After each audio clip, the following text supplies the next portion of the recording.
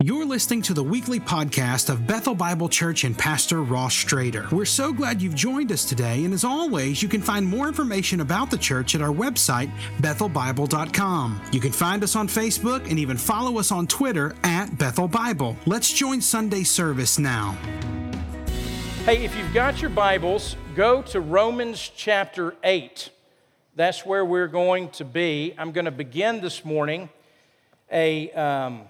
a three-part study of Romans chapter 8. And so, and to begin, what I'd like to do is I want to read the first 11 verses. And here's what I would say. If you've got, as you think about coming in the next couple of weeks, you might dust off your Bible and bring it with you. So I know we have the scriptures on the screen a lot, and we do that by design. But I really think, so whether it's a physical Bible, electronic Bible, something you can pull up, you'll want to have that, because as I talk about Romans 8, I'm going to be talking about several things in Romans, and I think you'll find it helpful to follow along with that as we study what it is that Paul has to say here. And so, with that, let me read Romans chapter 8, 1 through 11. This is the Word of God, inspired through Paul. There is therefore now no condemnation for those who are in Christ Jesus. For the law of the Spirit of life has set you free in Christ Jesus from the law of sin and death. For God has done what the law, weakened by the flesh, could not do. By sending His own Son in the likeness of sinful flesh, and for sin, He condemned sin in the flesh in order that the righteous requirement of the law might be fulfilled in us, who walk not according to the flesh, but according to the Spirit. For those who live according to the flesh set their minds on the things of the flesh, but those who live according to the Spirit set their minds on the things of the Spirit. For to set the mind on the flesh is death, but to set the mind on the Spirit is life and peace. For the mind that is set on the flesh is hostile to God, for it does not submit to God's law, indeed it cannot. For those who are in the flesh cannot please God. You, however, are not in the flesh, but in the Spirit. If, in fact, the Spirit of God dwells in you, anyone who does not have the Spirit of Christ does not belong to Him. But if Christ is in you, although the body is dead because of sin, the Spirit is life because of righteousness. If the Spirit of Him who raised Jesus from the dead dwells in you, He who raised Christ Jesus from the dead will also give life to your mortal bodies through His Spirit who dwells in you. Father, I pray that you would speak to us this morning, that in your grace, your word would be clear. It would not return void, and that we would be changed. We pray in Jesus' name, and by the power of your Spirit. Amen. Well, so as I said, we're going to walk through Romans in 3 separate weeks. And today, what I want to do is I want to lay a foundation.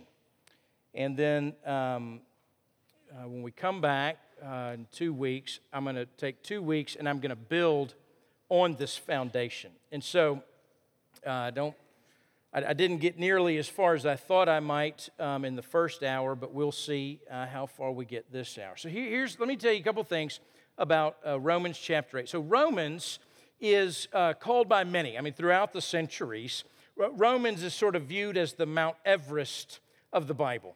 And so when you read Romans, it is a theological masterpiece that Paul writes to the church in Rome.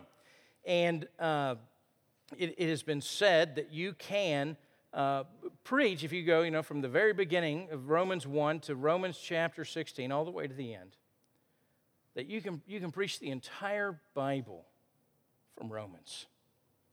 Romans doesn't cover everything that the Bible covers, but it intersects with it. that it is in many ways this theological treatise that is a great summation of all that God has been saying from the beginning of Genesis through the end of Revelation. And so if Romans is the Mount Everest, then Romans chapter 8 is the top of that mountain.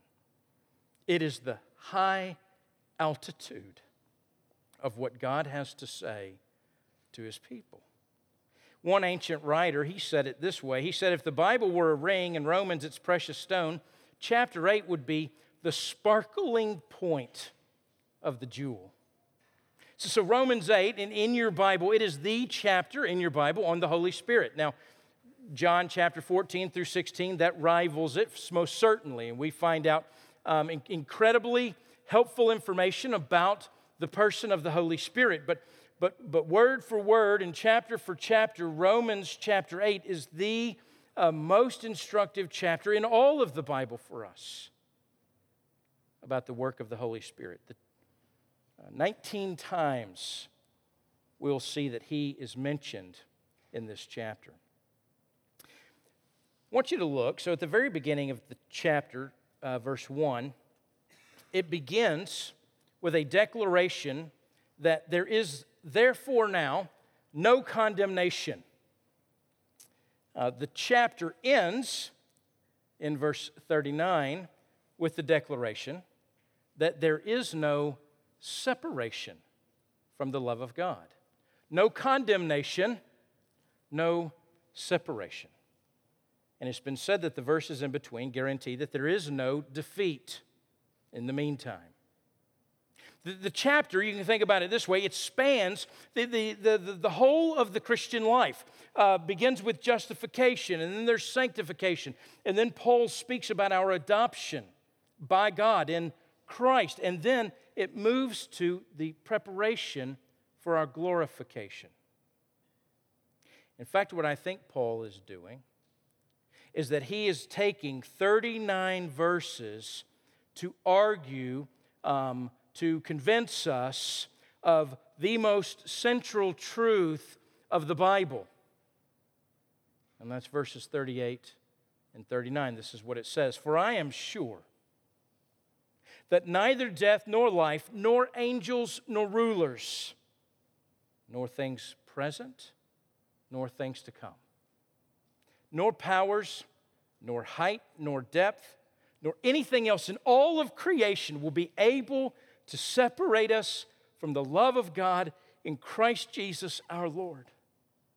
So if Romans is the Everest and chapter 8 is the top of the Everest, this is the summit. This is the high peak of the message of God's Word.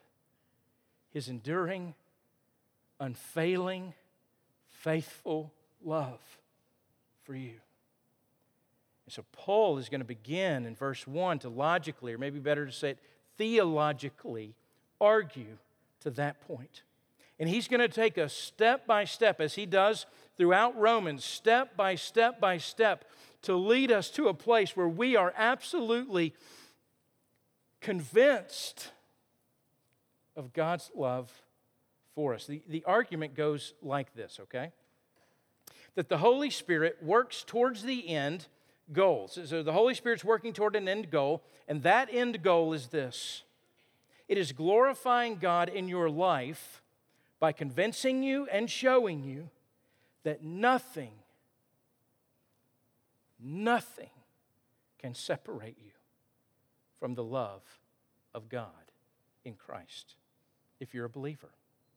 So nothing separates us from the love of God in Christ. And then here's how the argument goes. Because, verses 1 through 4, because the Spirit unites us to what Jesus has done, so there's no condemnation.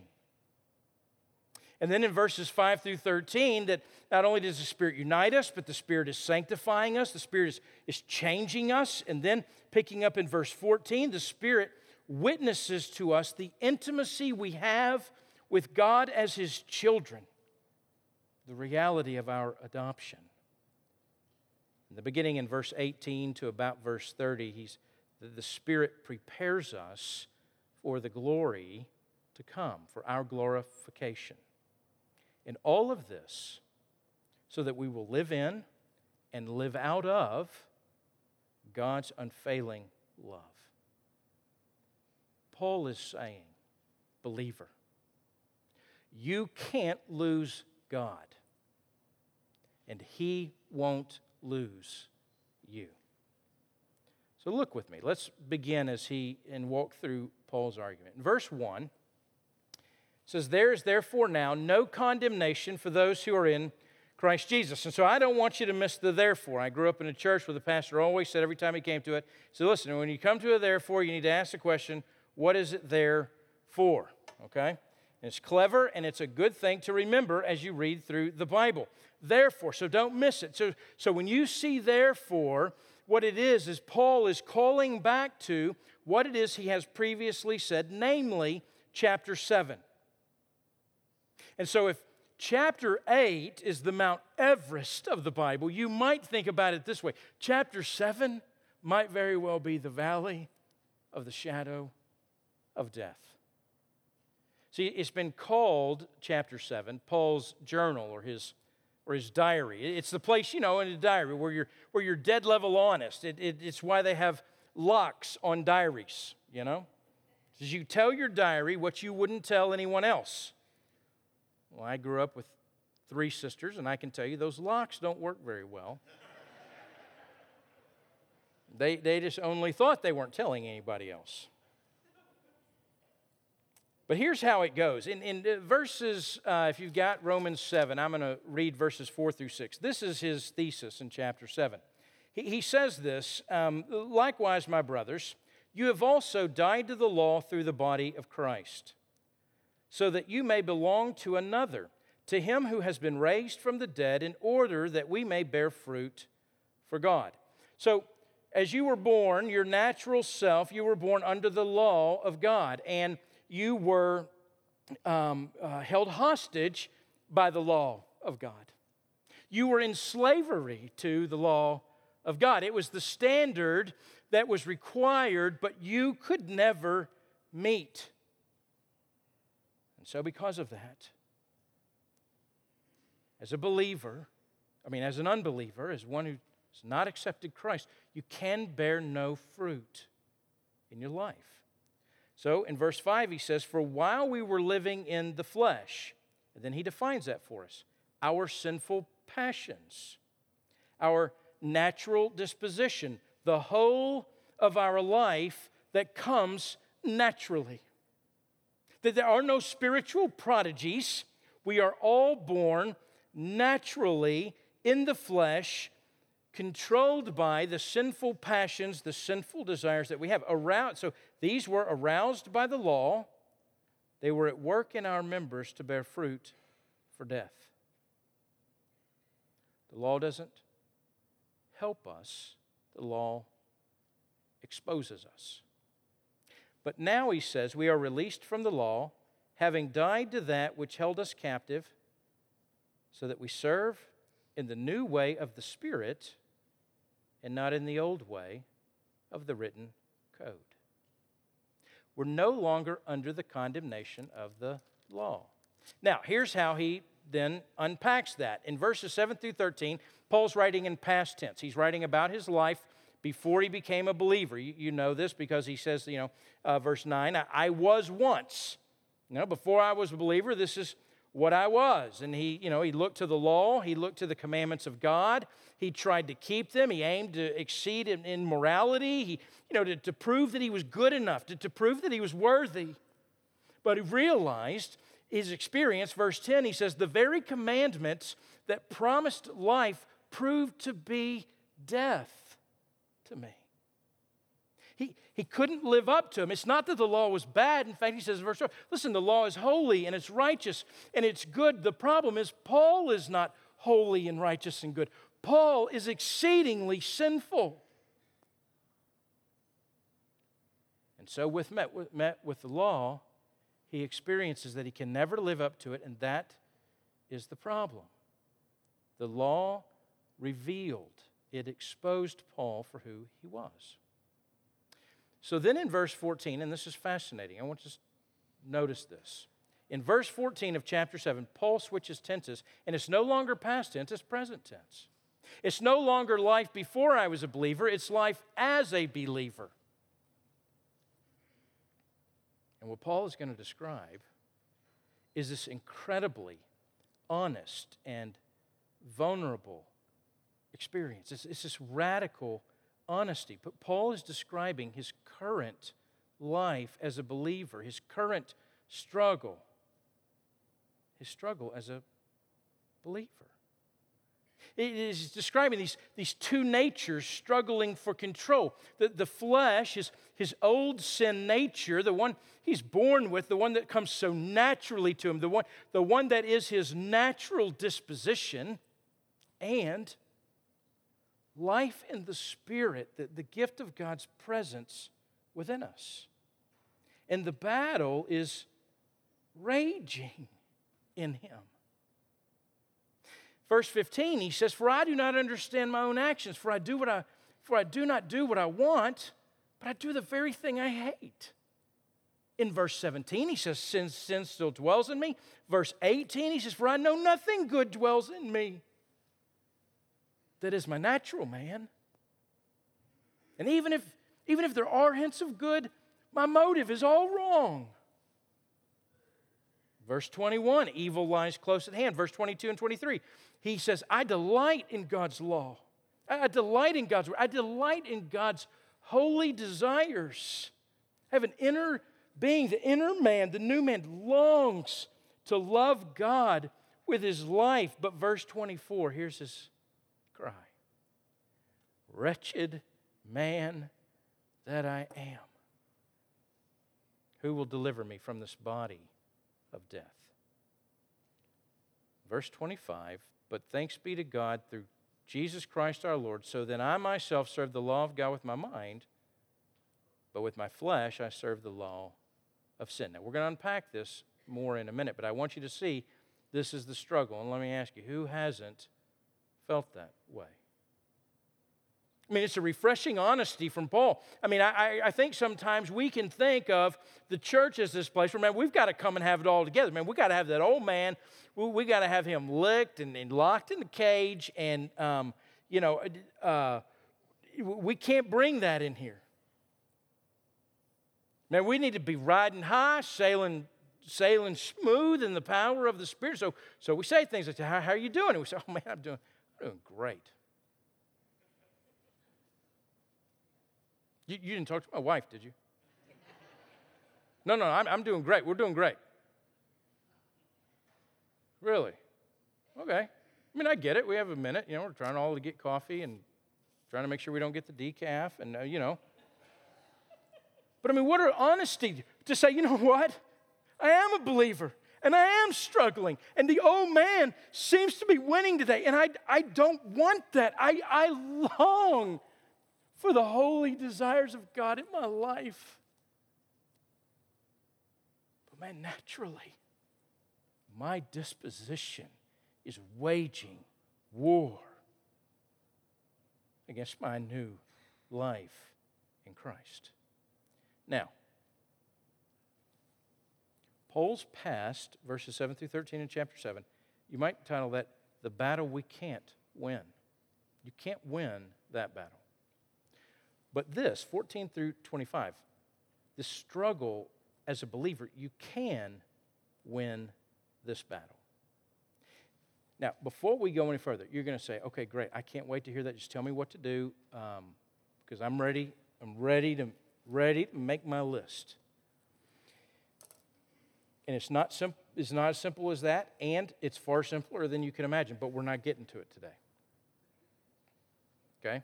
So I'm taking 3 weeks through this. Paul takes 39 verses. I'm going to take 3 weeks, and we're going to get to it. But he says this. He says, "Listen, there's no condemnation. Therefore," so because of all that, but based upon all that, this experience, this I've written in my diary, this struggle I'm experiencing, there is therefore now no condemnation for those that are in Christ Jesus. Paul provides this assurance. right up front, this assurance right at the beginning. And when my oldest daughter, Maggie, a couple of years ago, she was in a really bad wreck, and it was a Wednesday night, and we got a call from a woman who had her phone on the side of the road who was sitting with her while she was still stuck in the car, and I so appreciate it because the woman began by saying, look, I just want to tell you, your daughter's going to be fine, and then began to tell us the news, and it's like, here's the assurance right up front, and this is what Paul's going to do. So condemnation, it's this Greek word. I don't do this very often. It's katakrima, okay? So kata means against, krima means judgment. So it's the verdict of guilty. It's to rule against the defendant. It's to rule somebody is liable to punishment. And so therefore, when you become a Christian, what Paul is saying, as a believer in Christ, as a Christian, you're not condemned. There's no more punishment. The punishment has been taken away. God has forgiven you, and that's a wonderful thing. Of course, it's a wonderful thing, but it's more wonderful than I think we really consider. It doesn't just say you're not condemned. It actually says it much stronger than that. Now there is no condemnation. And I want to tell you why that's stronger. So no condemnation for the believer. There's no condemnation. Not now for the believer.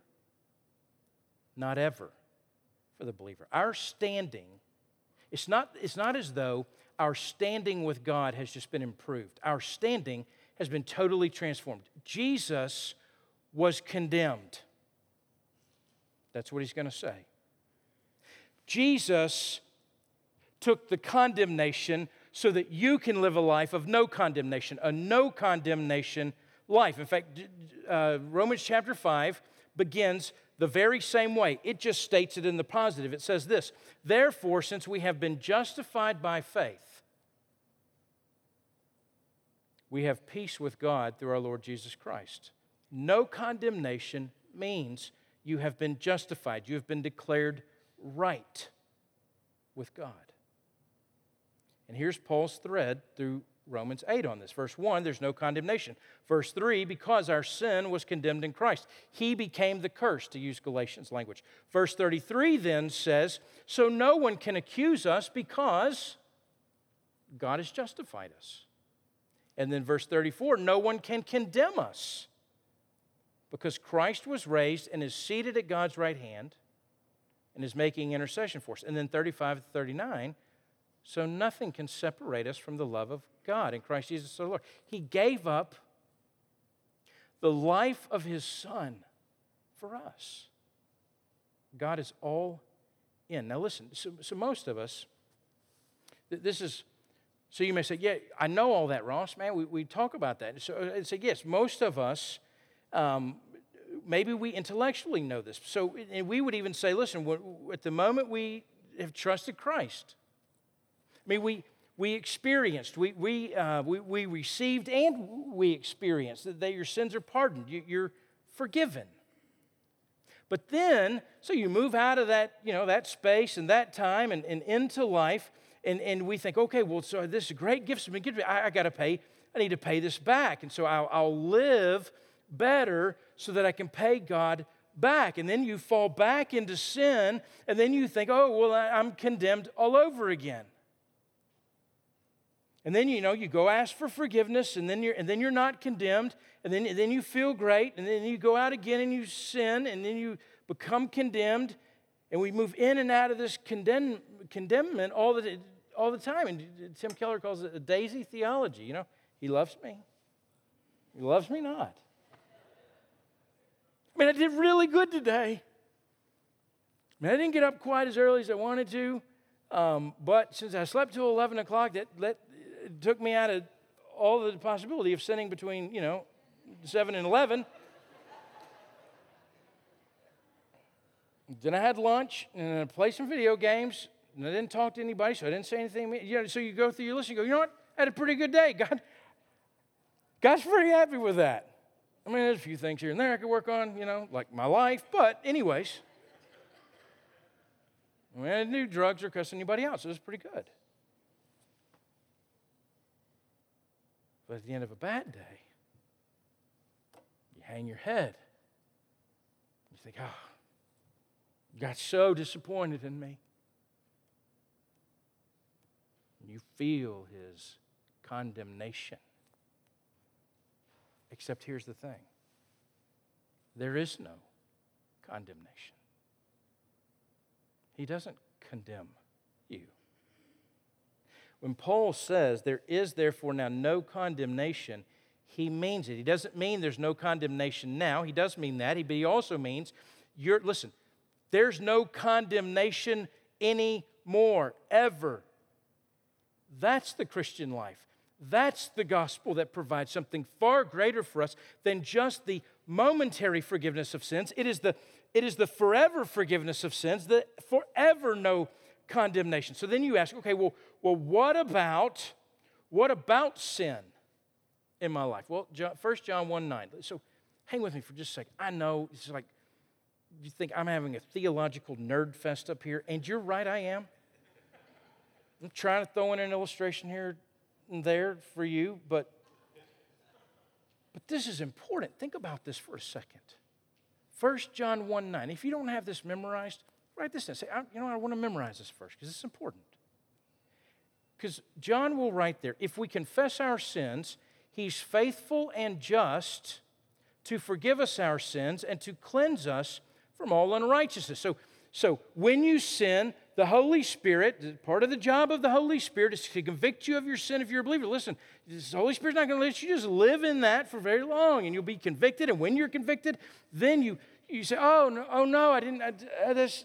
And you cry out, you pray, and it's a confession to God. And John says, when you do that, He's faithful and just to forgive us our sins. Now, we operate, though, as though He's faithful and merciful to forgive us our sins. So follow me here. That's not what John says.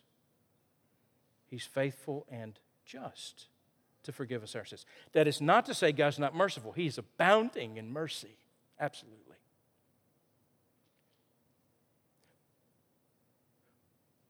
But His forgiveness of our sins is not based on His mercy.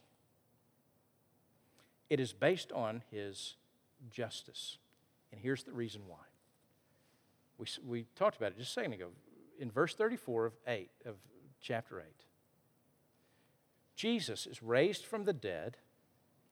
He is seated at the right hand of the Father, and He is there as our advocate. It says He's making intercession, which He is saying, listen, you sin, you go to prayer to the Father to seek forgiveness of sin, and Jesus says, Dad, I paid for that. I was condemned for that sin. I was condemned for him, for her. They're mine. And so it is right and it is just to forgive them. Because you can't pay for the same sin twice, and I already paid for it. And so God is faithful and He's just to forgive us our sins. Listen, it's not as though when you sin, you're kicked out of the family and you go to confess your sin to try to get back into the family. And thankfully, as a parent, I've come to understand this more and more. Listen, I have 3 kids. And sometimes it has happened that they do something to defy me or rebel against me or do something crazy or say something crazy or hurtful or, yeah. But it is not as though when they do that, I go, oh, I see how you are. You openly defied me? Huh. You rebelled against me? You hurt my feelings? You're out. I have 2 kids now. And then they have to come back to the front door and beg for my mercy for to bring them back in the family. That's not what we're doing. We're not asking to be back into the family. It's not like I write my kids out of the will, my vast estate. And so the only thing I have of great value is like my blue chair, and I don't think you could give that away at a garage sale. No, that's not what we're doing. When we come to confess our sins and He's faithful and just to forgive us our sins, it is restoration of fellowship. It is the restoring of fellowship with the Father.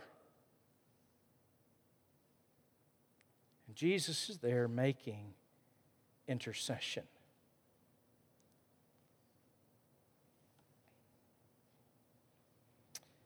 That's why the key to verse 1 is that in Christ Jesus. There is therefore now no condemnation for those that are in Christ Jesus. This is the reason there's no condemnation. 2 Corinthians 13:5 says, Paul writes to the Corinthians there, he says, listen, examine yourselves to see whether you're in the faith. Test yourselves. And then he says this, listen. Or do you not realize this about yourselves, that Christ is in you?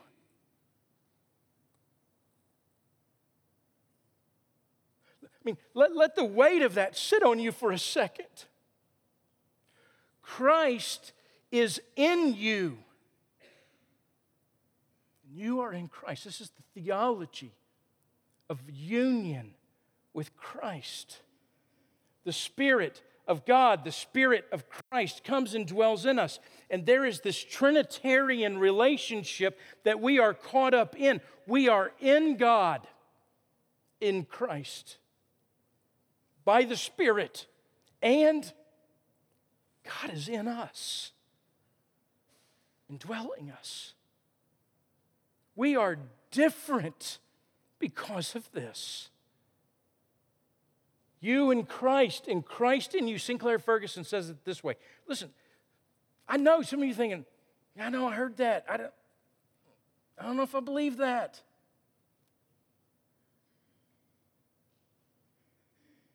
Hundreds and hundreds of times in the New Testament, Paul will speak about us being in Christ. In fact, that's the way he talks about being a Christian, is being in Christ. Christ in you.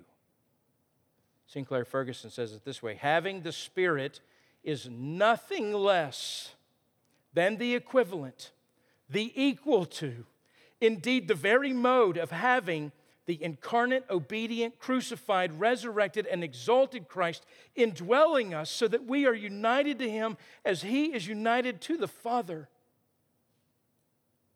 See John 17. I'll say so much more about this in the weeks to come, but I'm going to leave it there right now for time's sake. Okay, there's no condemnation for you, verse 1, because, verse 3, there's condemnation for sin, there is that. Jesus did not come to condemn sinners, He came to condemn sin. In fact, He came to be condemned for sin. And so what this does, so this is accomplished by the work of Jesus on the cross. Now, we talk about the cross here at Bethel, but I want us to stop and pause for a second. This isn't just Christian lingo, it's not just Christian words that we're saying. The heart of the gospel is here. The cross, listen, it shapes our lives. The cross casts a shadow of grace over every aspect of our life.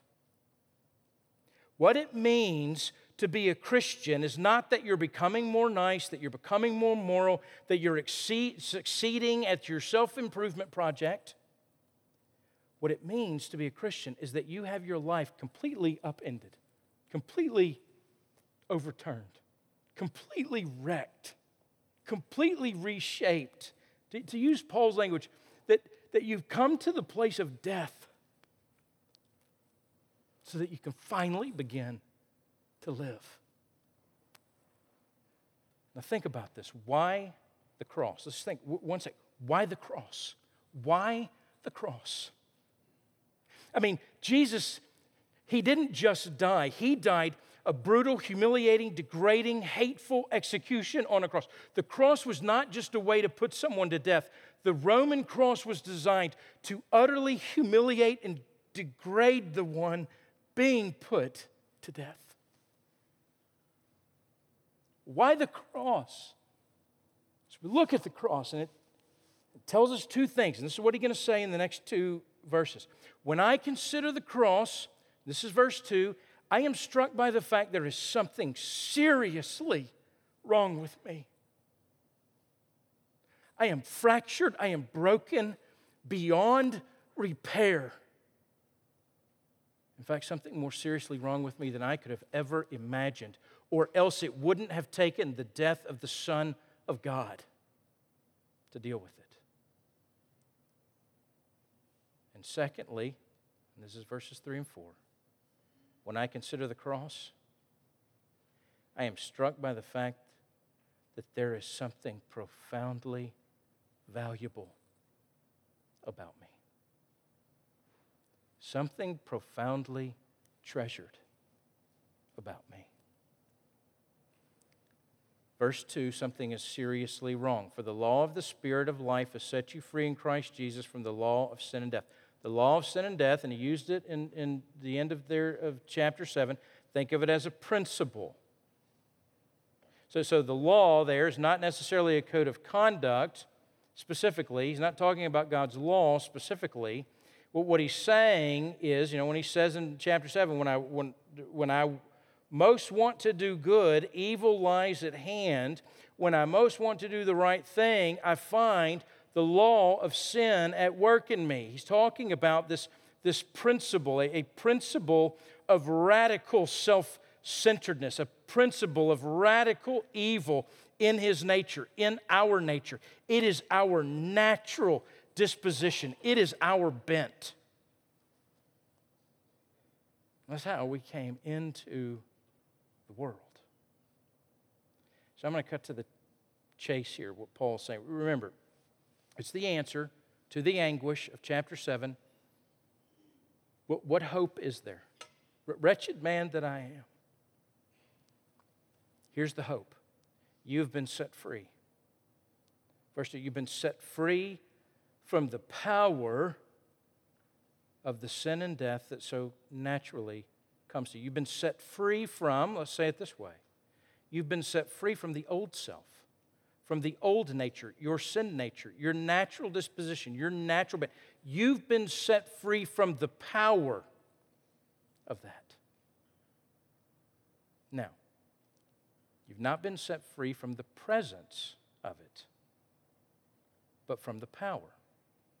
So the old man, listen, the old man is the old man is the old man. And as long as you remain in this life, the presence of the old man is still there. And listen, here's another thing you need to know. The old man is just as sinful and just as depraved and just as rebellious as it was when you were an unbeliever. The old man never gets better. The old man doesn't improve. You have been made new. You are a new creation. Listen, Paul will say, the old is gone, the new has come. Well, wait a minute, how can Paul say that? Well, he's saying it because it's already true. And it's not yet completed. It's already. The old is gone, the new has come, but it's not yet. Positionally, it's a reality. Positionally, as God sees you, he looks through the beauty of his Son Jesus, and he sees you, believer. And experientially, though, we feel the struggle. The Spirit of God who desires the things of God.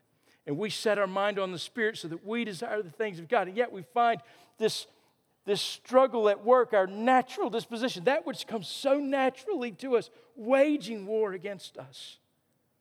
John Bunyan, wrote Pilgrim's Progress. He says it this way, and I'm going to edit it because there's kids in the room, but here's what he said, all right?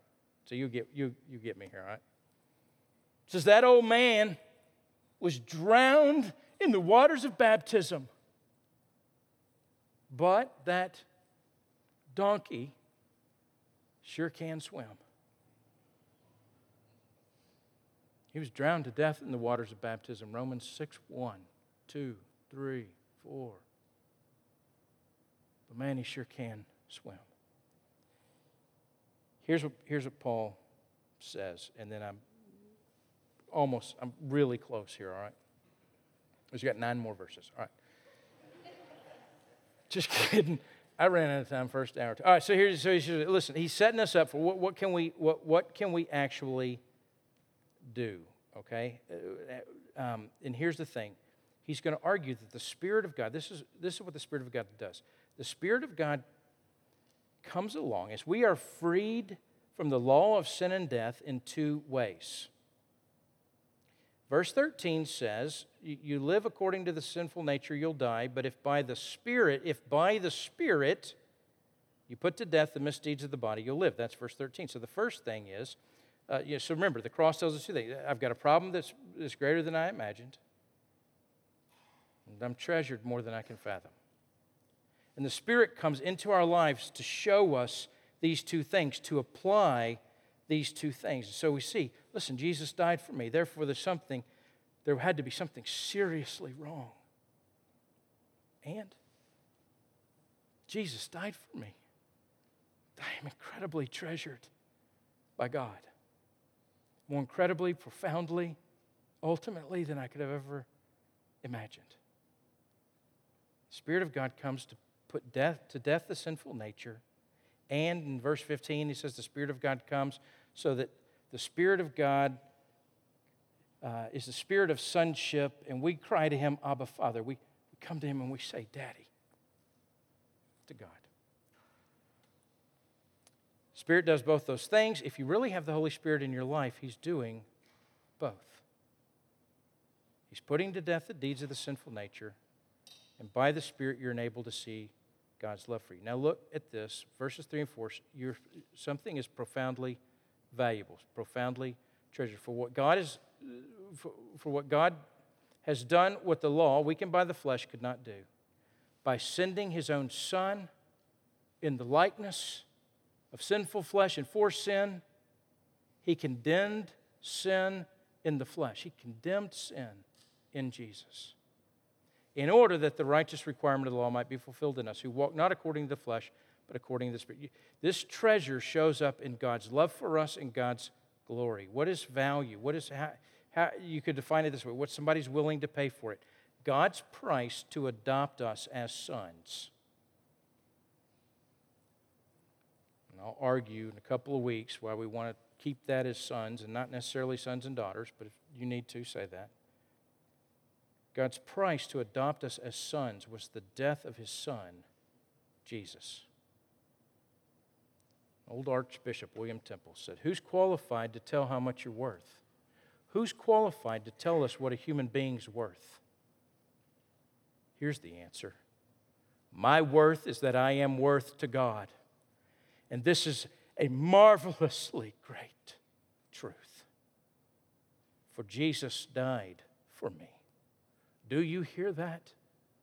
Look what He was willing to pay to get you.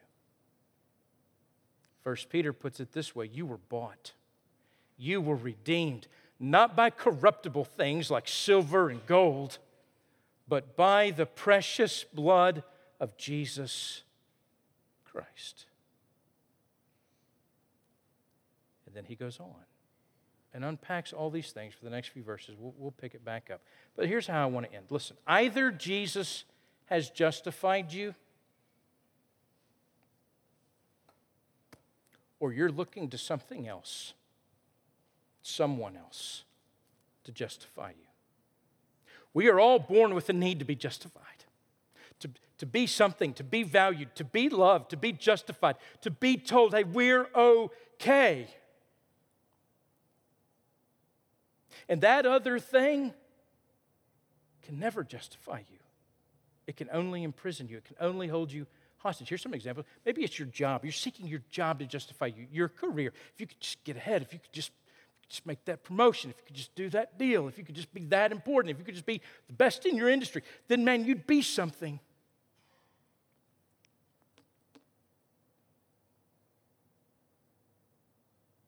You'll know you're not a bum, like Rocky told Adrian.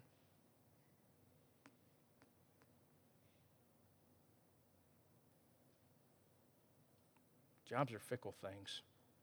That'll hold you hostage. That'll ensure you're a workaholic. That'll ensure you live in fear and security. And What about your spouse? That's why I got married, so I could be loved, cared for. I could be the most important person in somebody's life, but what if you're not? What if you're not? It's a terrible Savior. What about your kids? You know, bring kids into the world. They'll love me and they'll be great. They're gonna be the best in their class, and everybody will know what a great parent I am. But what if they're not? You'll ruin your kids if you need them to be your Savior. Or money. How much does it take? How much does it take to be justified? Enough that you can walk in anywhere, do anything you want, or just a little more?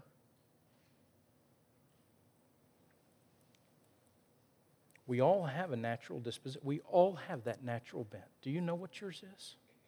Do you know what competes in your life? What wages war against you for the place of Jesus being the one that justifies you? Why do you do what you do? What's underneath it? If you don't know, I'd say you don't know yourself very well. And the very best way to know yourself is to pick up God's Word and to begin reading it. This living Word reads you back. It's the mirror of the beauty and perfection and glory of God. And as you look into it, you say, oh, that's who I am. And we confess it, and we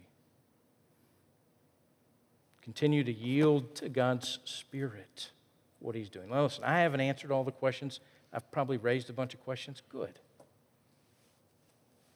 We'll do that over the next couple of weeks. Let me encourage you, read Romans.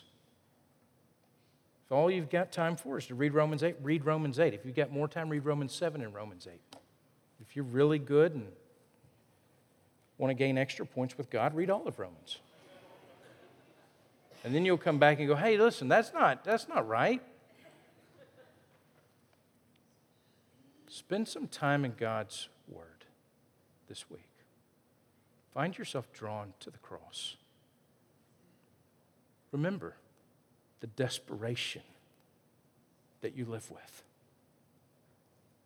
Revisit again the treasure that you are to the God that loves you. If you would you bow with me and let's pray. Father, I pray this morning. I know there are people in here this morning that